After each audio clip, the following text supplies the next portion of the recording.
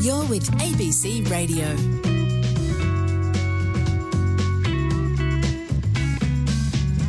My name's Nick Healy, with you for the next couple of hours. I want you to cast your mind back to the start of the year. We had some pretty sad news to kick off 2022. Betty White, obviously the beloved TV and film actress, dying just weeks before her 100th birthday.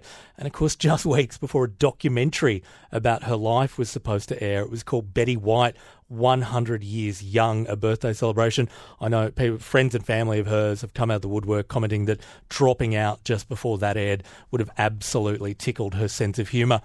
What we've learned really recently is that Betty had actually suffered a stroke just 6 days before she died, and that's what was officially given as her cause of death.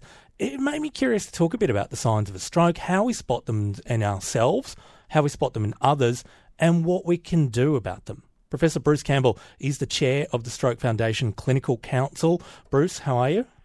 G'day, Nick.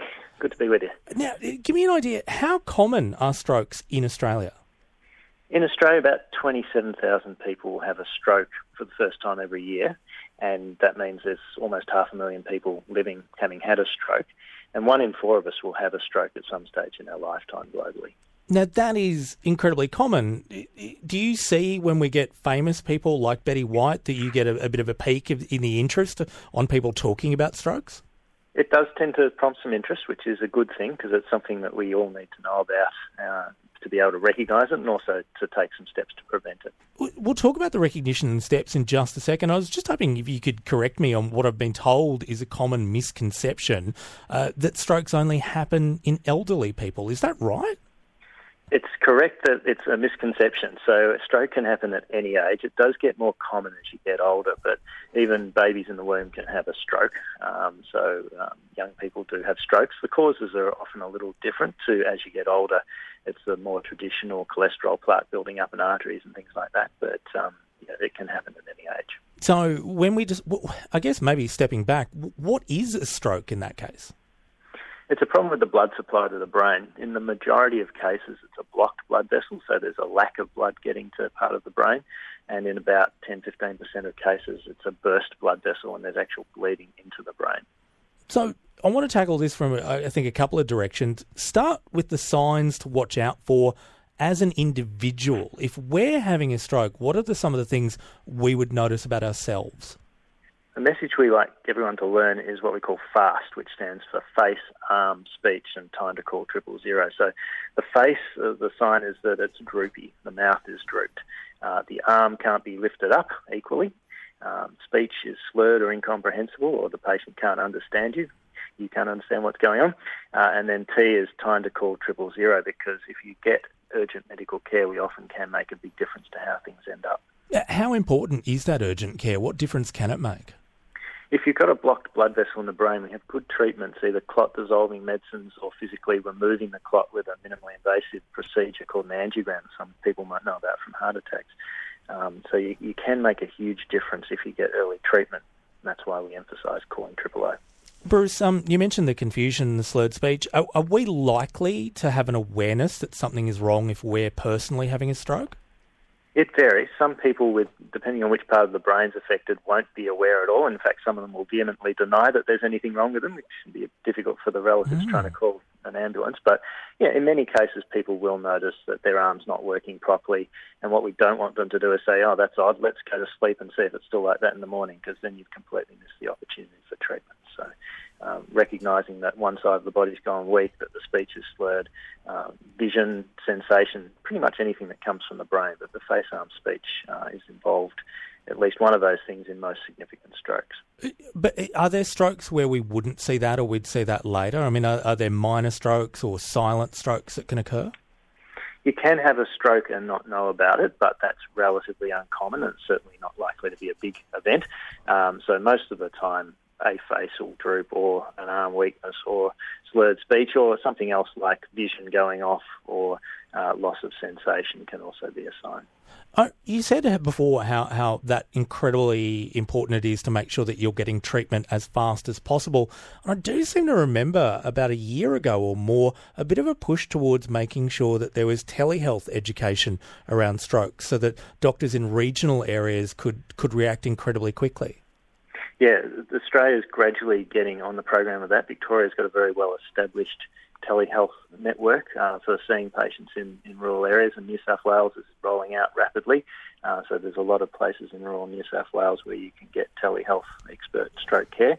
South Australia also, Queensland's not quite there, Western Australia's not quite there. Northern Territory has a sort of ad hoc system with Adelaide, of all places.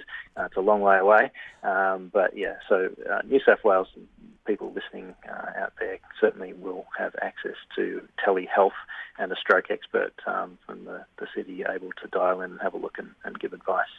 Bruce, what about post-stroke? You know, let's say that we've seen the signs, we've got treatment. What's our life likely to be like? Again, it really depends on how much of the brain's been damaged and which part of the brain's been damaged. There are some people that you'd look at and you wouldn't know that they'd had a stroke. That doesn't mean they're functioning entirely normally, but they may not have obvious weakness or speech issues or a facial droop. A lot of people do have problems after stroke.